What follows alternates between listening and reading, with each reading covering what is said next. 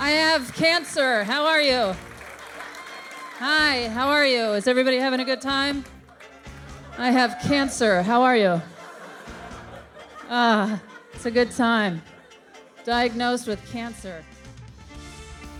Hello and welcome to Pod for Norge, the podcast that doesn't tell jokes, it makes observations. I'm Jack, joined in the beautiful city of Oslo, Norway by my good friend... Ireland. And over in America, it's Kevin. And just Kevin this time. And just Kevin. Wait, John, I thought John's you were going to be in Poland. I got back from Poland this weekend. Oh, okay. Which is nice, so I'm back now. Guess where I'm going to be recording next month from, guys? Poland? Kiev? I'll probably be in Ukraine. Oh, Ukraine. Oh, Oh, wow. whoa. So that'll be fun. What, do you know where in Ukraine? No, I mean probably in Kiev, Lviv, Odessa, or one of these. I got a new job, everybody. Which requires me job. He's now Jan Egeland's my new boss. Who? What? Oh, word. So, yeah, I bumped into him in the bike room. That was pretty funny. Wait, who? I missed that. Do you remember? When we watched the HBO movie Oslo about the Oslo Peace Accords? So, and they made reference to they kept referring to their boss. Mm-hmm. They're named Jan Egeland, and they were like, they called him like a vainglorious jerk who's pompous and stuff. And we had talked about how Ylvis, the guys that did What Does the Fox Say, they had made an epic song about Jan Egeland, awesome. like a power ballad, and we used it as the intro music for that. Yeah. Anyway, that guy's my boss now. Cool. He's a household name. He's in Norway. A legend. Oh, Erlen, did you hear there's a movie? Is it a movie or a TV show coming about your girl, Gru? What's her name? Gru Brundtland? Yeah, there's gonna be a movie. Oh my God, guys, that's gonna be epic. Your little eco.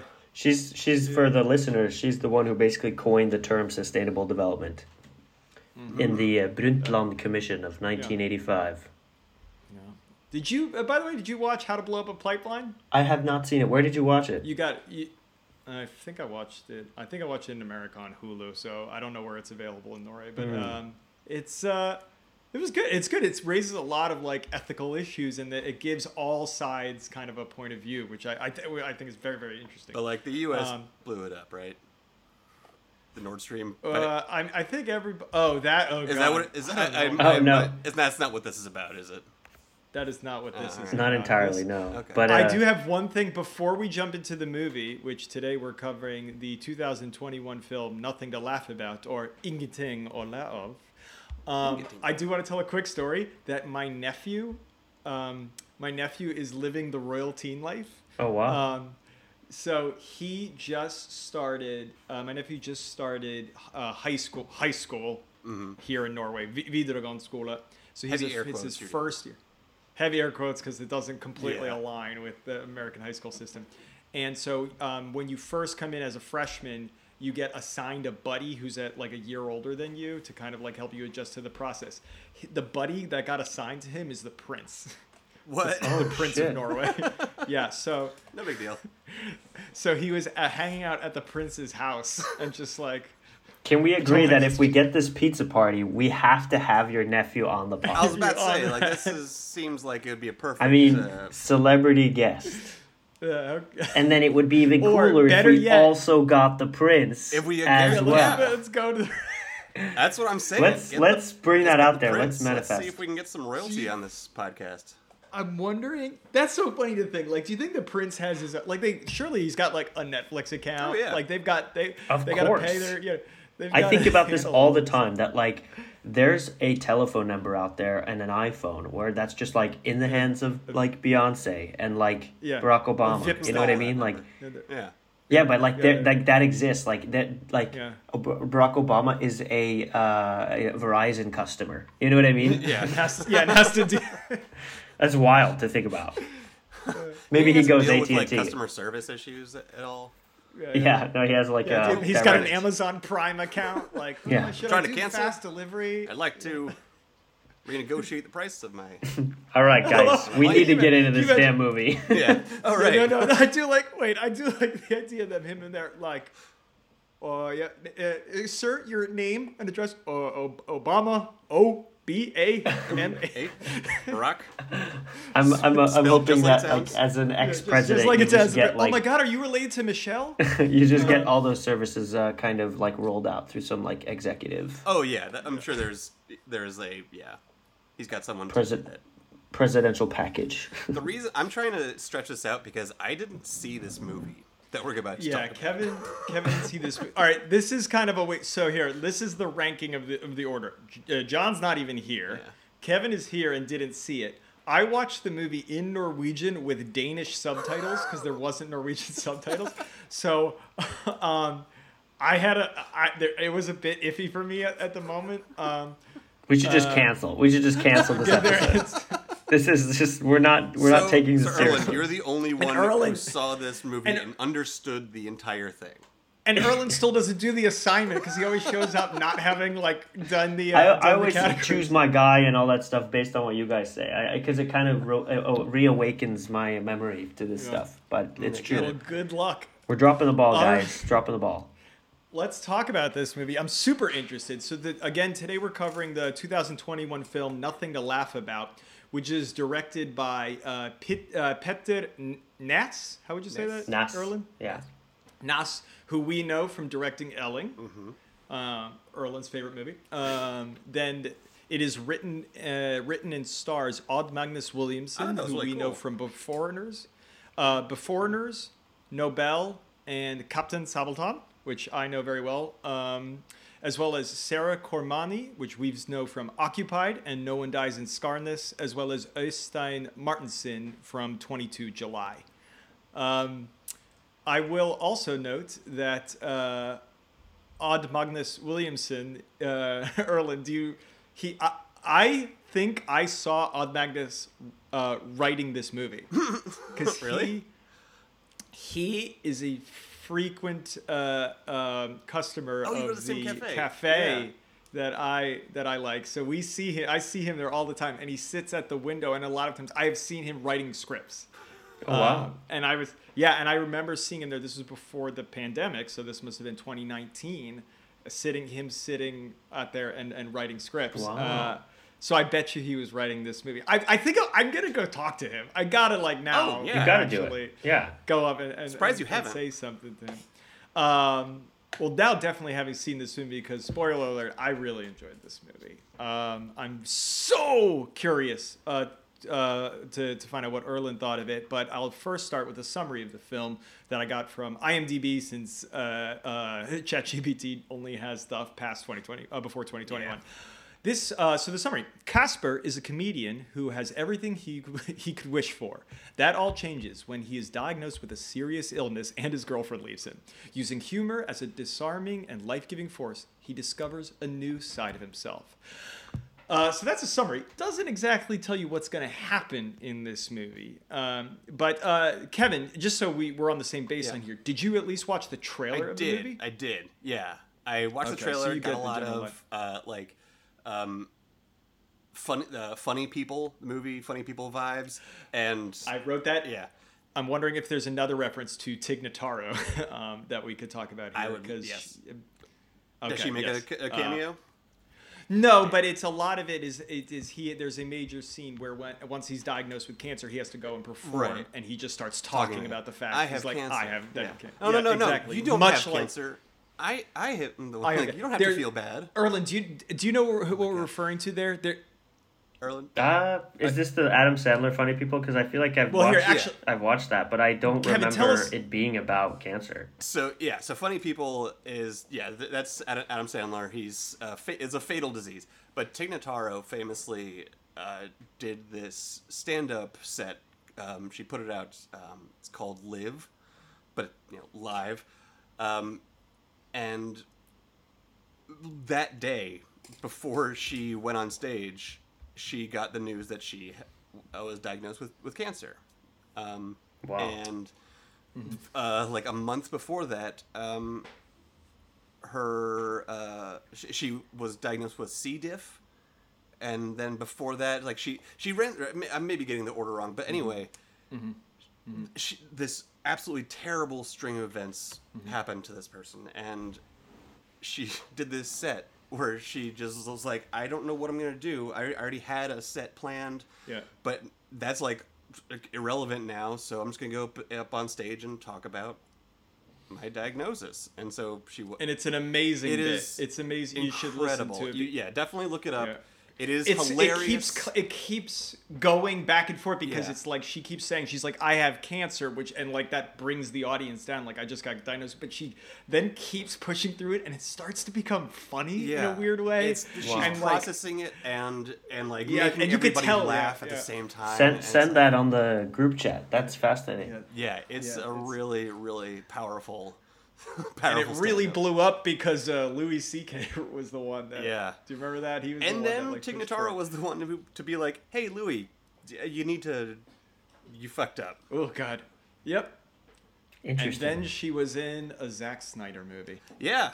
Because the other guy turned out to be a sexual predator as well. Yeah. And they green screened her in over him. I love that. What a wild world. Wait, what?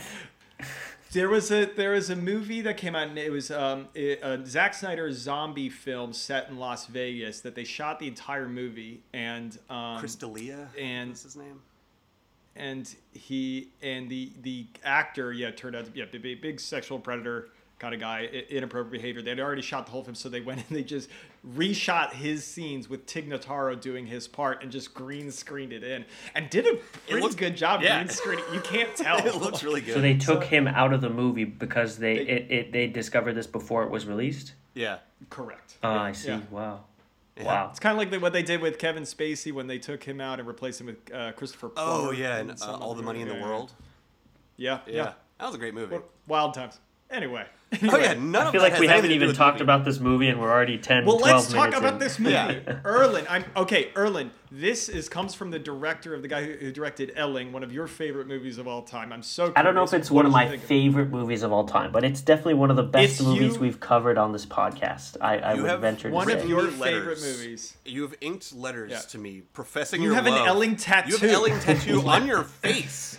But I feel like given that Kevin hasn't seen this movie, we have to just really quickly run through the synopsis. Sounds good. Do you, Erling? Could you do that? Yeah, and please fill me in because I don't have ChatGPT helping me here. But so it's this comedian. He gets his diagnosis. He starts. He doesn't take it well. Obviously, he gets sent to this talk therapy group. What do you call it? Just like a support group with other cancer. Yes. And it's like the support group is everything from a young teenager who's like 17 who has this cancer diagnosis to this woman who he ends up kind of forming a romantic relationship with, and then he basically weaponizes this, or like kind of makes it his part of his routine, his act, and he has this his best friend is also his manager, and his manager is this is going to be difficult. He's a cis male, he's a cis man who dresses in women's clothing. Yeah, so a cross dresser, but and it's a very like Eddie. Although it's funny because Eddie Izzard I think now identifies as trans, so this guy is a guy. He's a guy. Yeah, but anyways, it's like I only bring it up because like they spend a lot of time in the movie. They spend a lot. It's the B plot of the whole thing. And they talk a lot about his relationship with his daughter, who isn't supportive of his wearing women's clothing, and it's a weird subplot. It's a weird subplot, but now you know about that as well. Okay. And basically, he forms this relationship to this woman who had both of her breasts removed because of her cancer.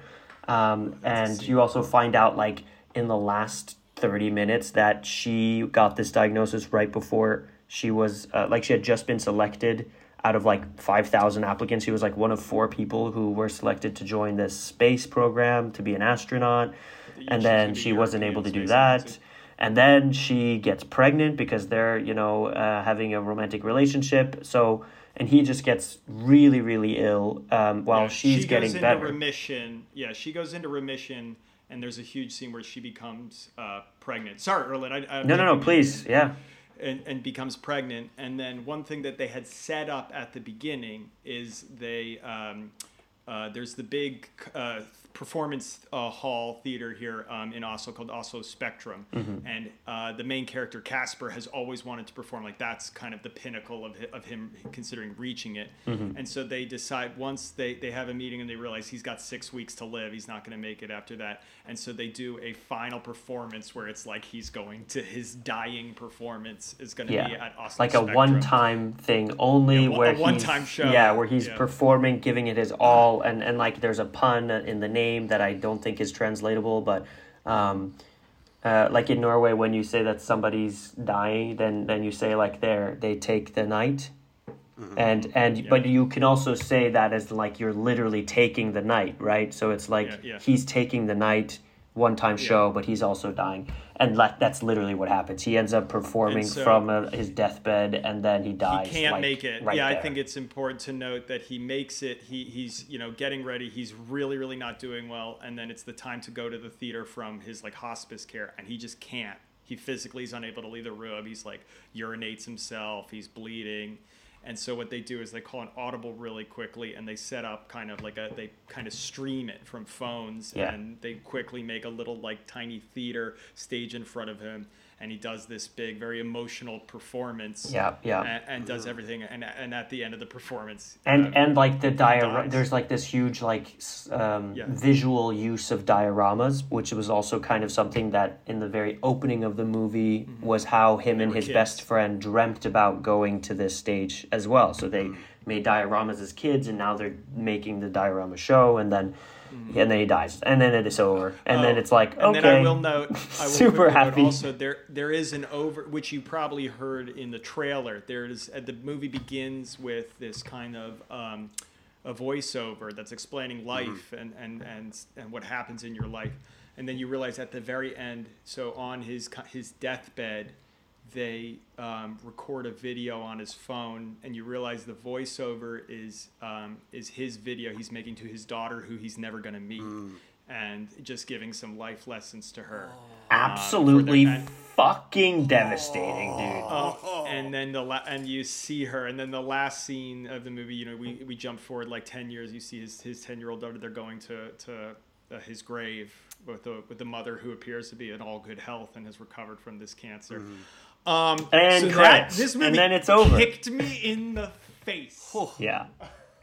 Honestly, I feel like it's so interesting to hear you love it so much, Jack, because I like finished the movie and I was like, I think I'm on Letterboxd and I review everything I watch, and I think, and I try to make a very succinct, short one-liner, and I just wrote devastating yet so charming. That's kind of my review of this movie.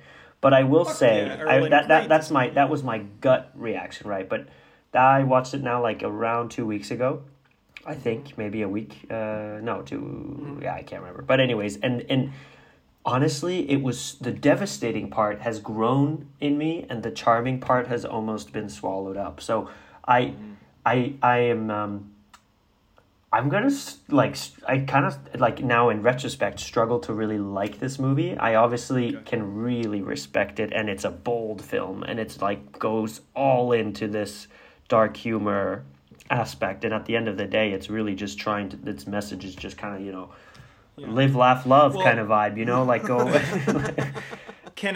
I'm hoping we can dig a bit, and let's maybe use the framework that we like to about what worked and then what didn't work. What's kind of holding you back? There.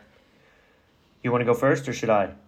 I can tell a little bit. I guess since I'm very positive on the movie, I can tell a bit about my viewing experience. I watched it with Guro, and I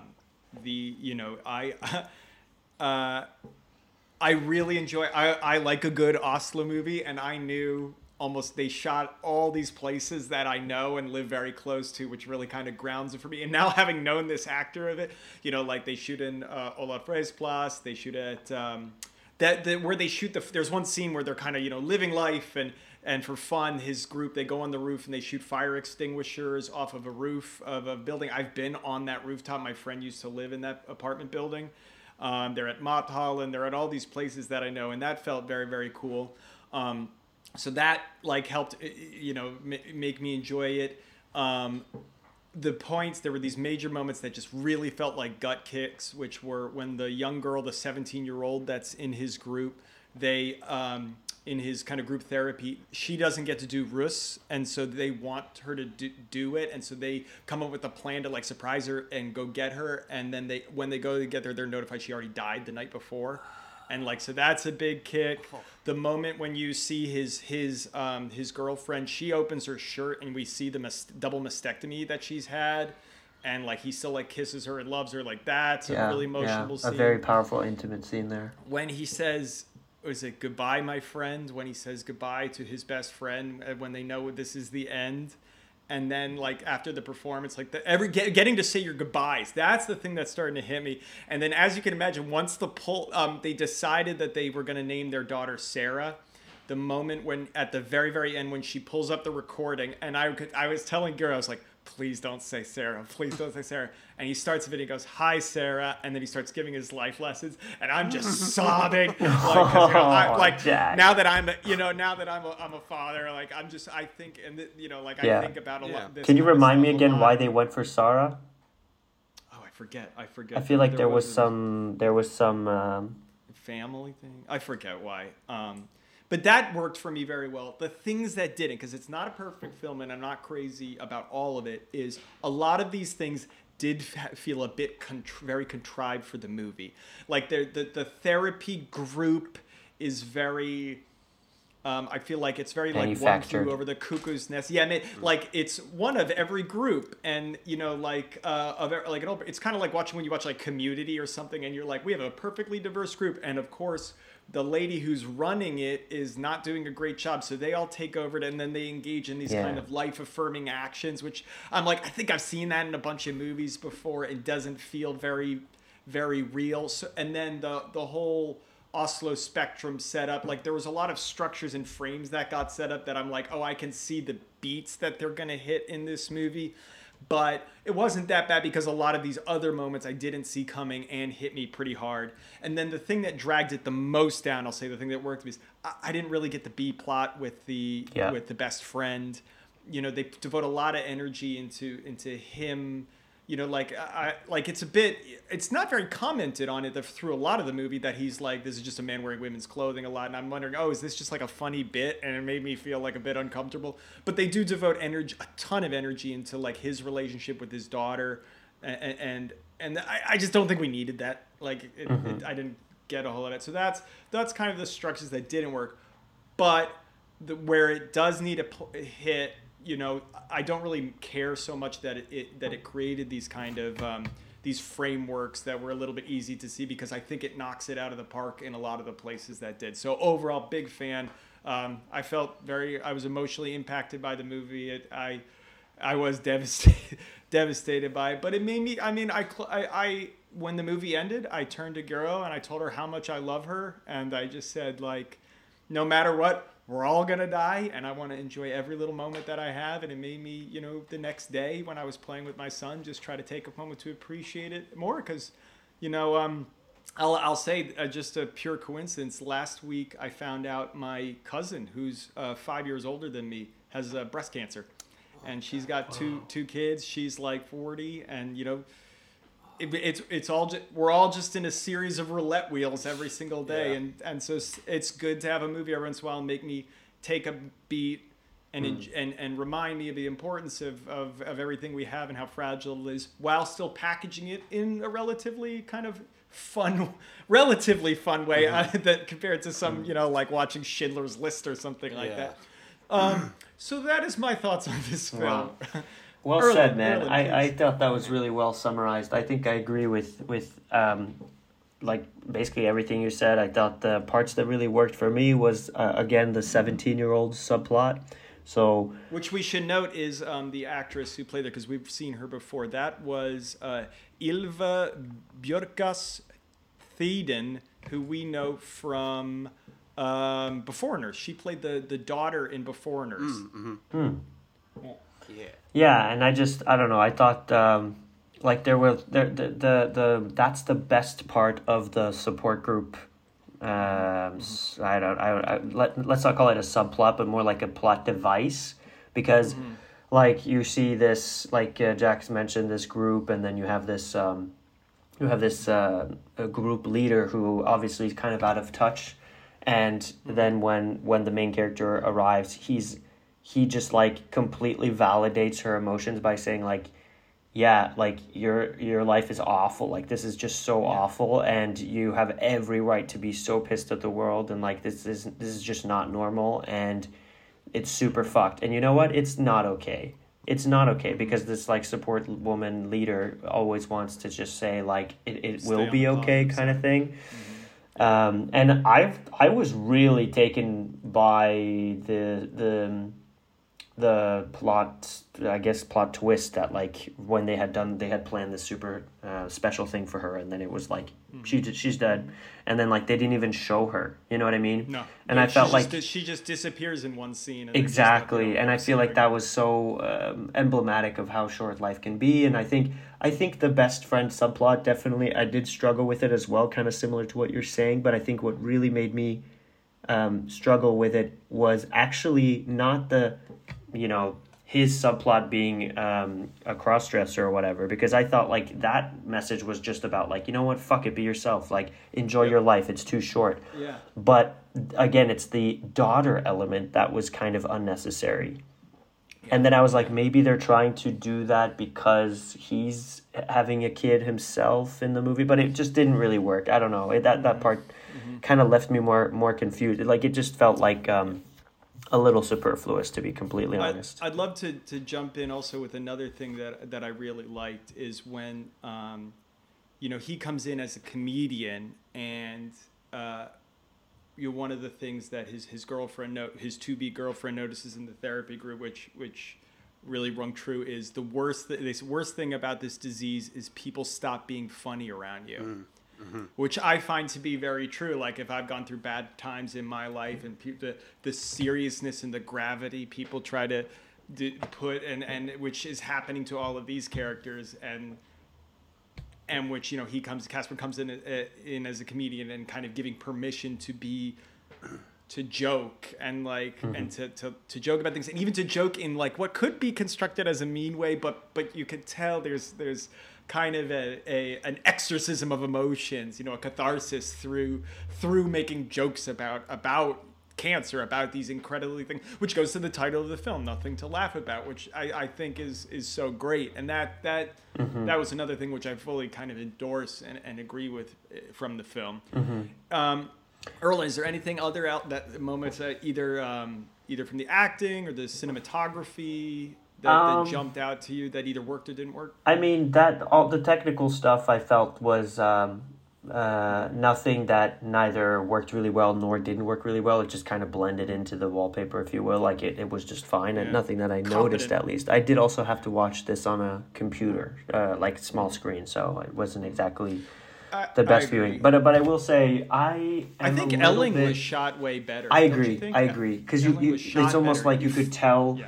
They worked with what they had to a way better degree. Like I felt like Edling was a lot more almost like low tech and stark, and kind of like you were in the room with them. Whereas this whole vibe felt very, very almost like otherworldly. Like it almost felt like hyper real or something. I don't know. And then especially in the end when they managed to pull off this show, despite the fact that this man is dying. And, like, that part, like, I get it from, like, a movie perspective. Like, wow, like, yay. You know, it was very, like, ABC Family. Like, it felt like a movie. It goes there, and, like, it definitely leans into the emotion, but it also feels extremely, like, unlikely. And I'm just thinking, like, medical professionals being like, I don't know if that would fly. Like, and just, like, there's so much.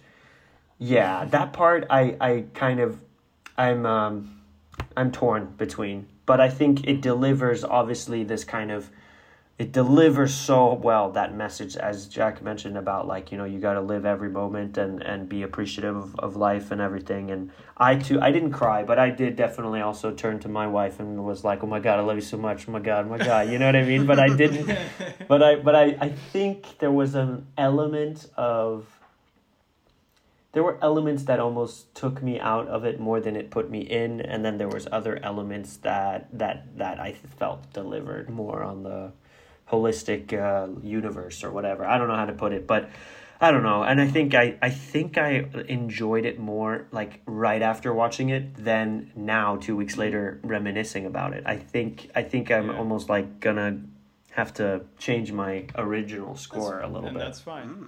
Do you think that's? I mean, so because I think that there are movies that's definitely happened to me that I leave something very emotional, in an emotional state, and that doesn't mean necessarily like lovey-dovey or something, but like if I leave like an action movie where I come out just like punch the bad guy, like and then I wait for like, and then 2 days go by and I start critically thinking like, oh wait, like that doesn't make any sense. It was a bit like that. It's true. That's a good way to put it. As opposed to like, I don't know why I'm bringing this comparison, but like Dead Poet Society is also devastating yet so charming. But there is absolutely nothing in that movie that I didn't like buy. You know what I mean? Like everything in that movie is just like it's just so thorough in a way. And I mean that's tough. That's really tough. So I think the director did a great job by all means, don't get me wrong. And it is a good movie. It's very much worth watching. But it's a heavy subject matter, you know. But the message is certainly one that's well worth telling. Okay. How about I think we might be ready to go to our categories since I have a question. But Kevin, real quick. Just kind of tangential to what you all were talking about. You mentioned in the beginning, seeing all these places around Oslo, and I wonder what your thoughts are of having grown up in the DC area and like living in DC and seeing movies about DC. It's I gotta imagine it's a very different experience like seeing the city you live in on screen. You know, if it's DC, it's the White House or it's this Capitol or the bit like it's about the government. It's never really about like. I think it's a good. Yeah, I would say I've talked about that before. Name a movie that is shot in Washington D.C. that does not involve the military, the government, spies, lawyers, something like that in that kind of DC. Yeah. And the only one that I can think of is if you've ever seen St. Elmo's Fire, which isn't even shot in DC, but is set at a bar in Georgetown. And about it's. Have you guys ever seen it? It's a Brat Pack movie. I've heard of it. I never seen it, but. Okay, it's actually a really really good movie. It's about a bunch of college friends go in the bar called St. Elmo's Fire, which is really it's based off of the tombs in Georgetown. But it's Demi Moore and it's all the people from the Breakfast Club. Yeah, and the Brat Pack. But that's it. Yeah, it's the Brat Pack there, but that's a good one. But I will say, I mean, now getting to see, it's interesting because Oslo is a much smaller city. That's the other thing. There's like a finite number of places. It's a bit more of an anonymous city. You can only shoot in so many places. And sometimes there's moments here in this movie in particular. There's movies. Sometimes I get taken out, like when we watched Occupy, when they're doing spy stuff around it, and the locations don't actually make sense, and it kind of takes me out a little bit. In this movie, everything seemed very logical about where they'd be, the parks they're hanging out, where they're going for food. That actually kind of increased it and felt very lived in. And since I know these people are actually from here, that made it feel very lived in. So that's like there's either it takes me out. That's the worst that could happen. Then then the middle rung is like, oh, this seems logical and helps me buy into the story more. And that's what I think this movie is. And then the top tier, what happens is something like Worst Person in the World or like anything from Joachim Trier, which just makes the city look great and it just captures this emotion. I'm like, this is yes. Like this city is a character. Oslo is a character. Yeah, exactly. I recently just started watching The Bear and I feel like it's doing that for Chicago and I fucking love that show now. Where are you in The Bear? He just took Claire to the restaurant for a little bounce chicka wow wow. Oh, so it was season 1. Season 2. No, season 2. Yeah. Have you got to the Christmas episode? No. Okay. That's all I need to say. say. No more. But I'm glad you're finally watching this, man. Yeah, man. I literally get Disney Plus just for this show now. I did think of another movie that's set in D.C. That's not about politics or the governor or anything. Yeah, that category. Evan Almighty, the sequel to Bruce Almighty. Oh, this. In which D.C. floods. Steve Carell. They builds an ark like outside of D.C. and like it's kind of it's that you see the Capitol getting flooded, so it's like. Yeah. But the movie is not about. It's technically a movie about power, though, right? So that's true. Might as well put it in the seat of power. But I think it was a great movie. So that's all nice. Equal footing to St. Elmo's Fire, if I might say. There. Yeah. I'm so glad you're watching The Bear, Erlen. There. Yeah, is that because I recommended it to you, or you're one of several people that have that goes? This is an Erlen show. Yeah. I'm really into food, and I have like. Oh, have the Denmark? Have Noma? Noma. Yeah. They go there. Yeah. But it's a different show than I expected. But that's beside the point. It's It's a lot of people screaming at each other. Exactly. A lot of unhealthy behavior. You know it. Who else is in that show? Kevin, have you watched that show? The Bear? Not yet. No, Abby Elliott, who I remember Kevin knows because I would tell her I had a crush on her when she worked on SNL.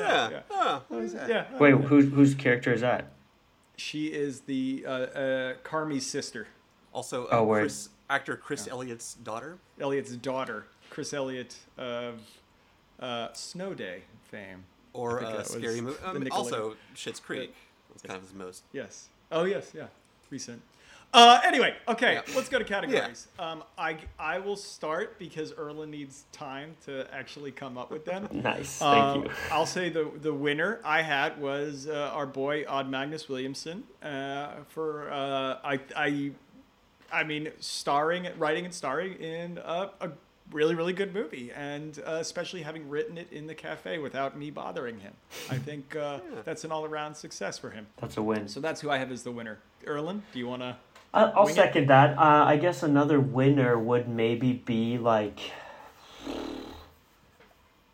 I mean, the audience is kind of meant to be a winner at the end because you're alive, and that's like kind of the main message here is that like if you're alive, you're winning, and if you're alive, you should be loving life and live, laugh, love, and all that good stuff. So, but I feel like it's a hard movie to pick winners because everybody in this movie is either directly or indirectly impacted by these horrible diseases that take far too soon. So it's like that part is rough. Far more losers in that sense.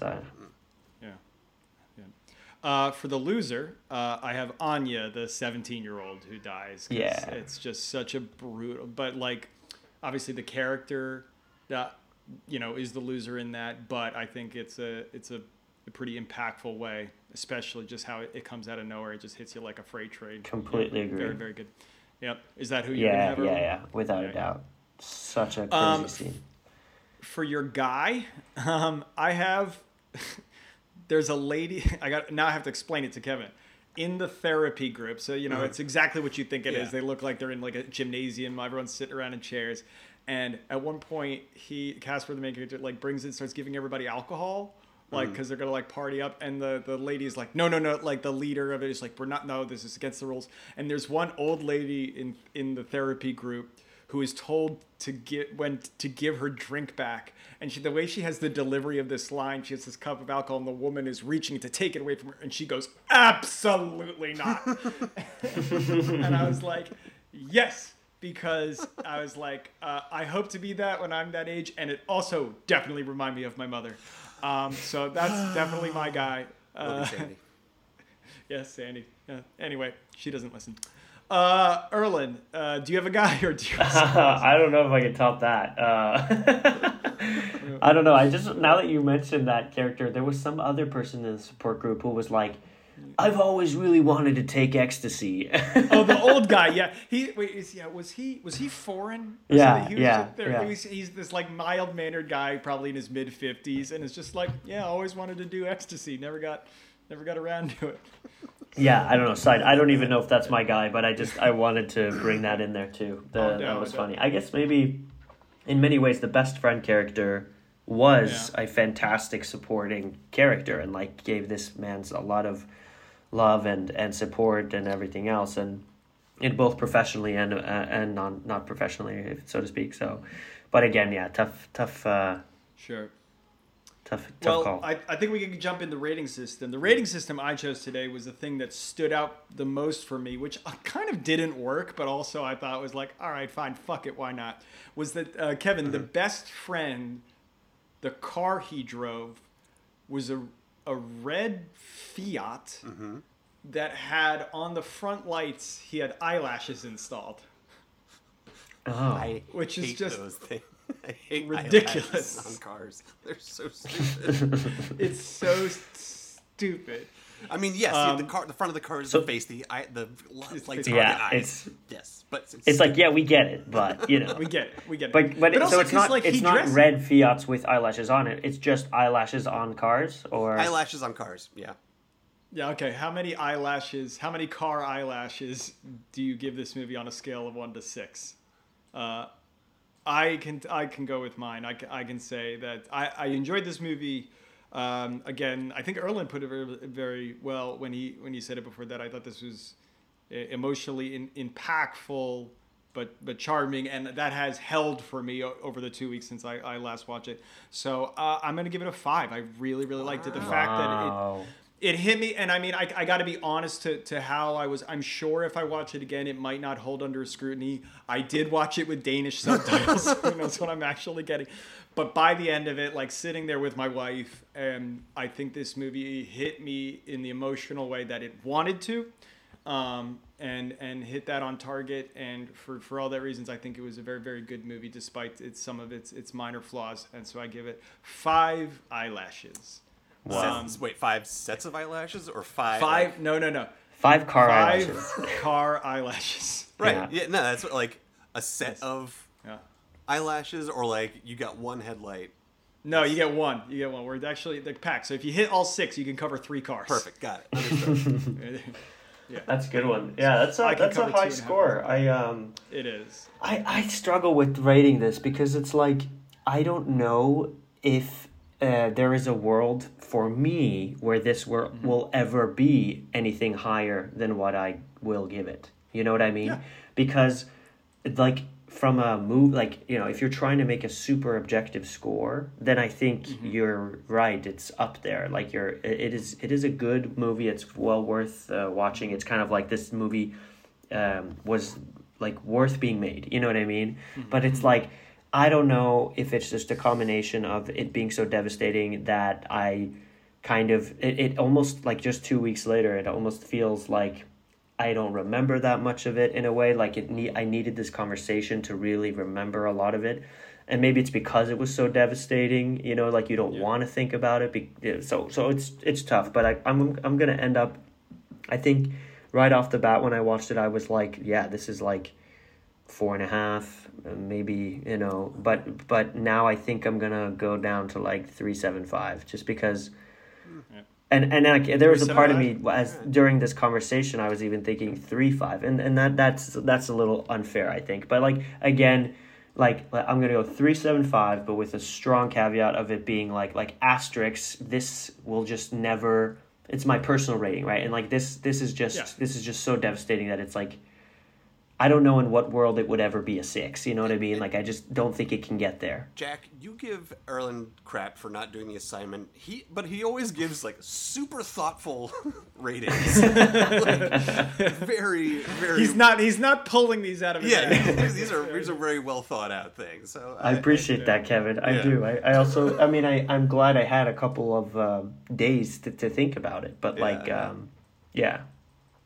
I will let you know that that brings Erlen's rating score for the average of now the 9 movies we covered this year to 3.715.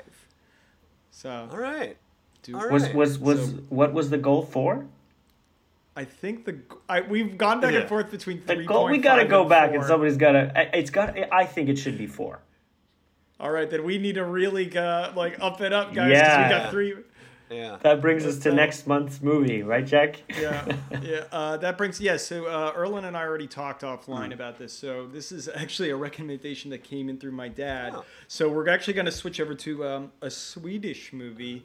Actually, kind of two movies. So we're debating about who's going to watch what. But the Swedish movie we're talking for is a 2015 movie called A Man Called Ove, or En man som heter Ove. Mm-hmm. This was also remade in 2022 by a Tom Hanks vehicle called A Man Called Otto. Mm-hmm. And I was thinking it might be interesting. I think Erlen and I will definitely watch the Swedish version, but maybe Kevin, you and John might watch A Man Called Otto, or hopefully we can watch all of them and talk about them together. I have seen A Man Called Sound like Otto. A plan? It is very good. And okay. I'm going to watch it again. Because I think we should lean into this where we walk into the pod and two of us have watched one and the other two have watched the other, and then if we really feel like before doing that like we need more, then we could break it up into a 2-part series or something, and then we come back again and then we both switched or something. All right, so Erlen and I will watch the Swedish version, and Kevin and John will watch the American version. Good. At minimum. Yeah, and then hopefully do more homework on that. Good. Sounds good. All right, if anybody else has any ideas, please send us an email at podfornorga@gmail.com. Norge. And we will catch you next time. All right. Bye. Thanks, guys. Everyone. Bye. Bye.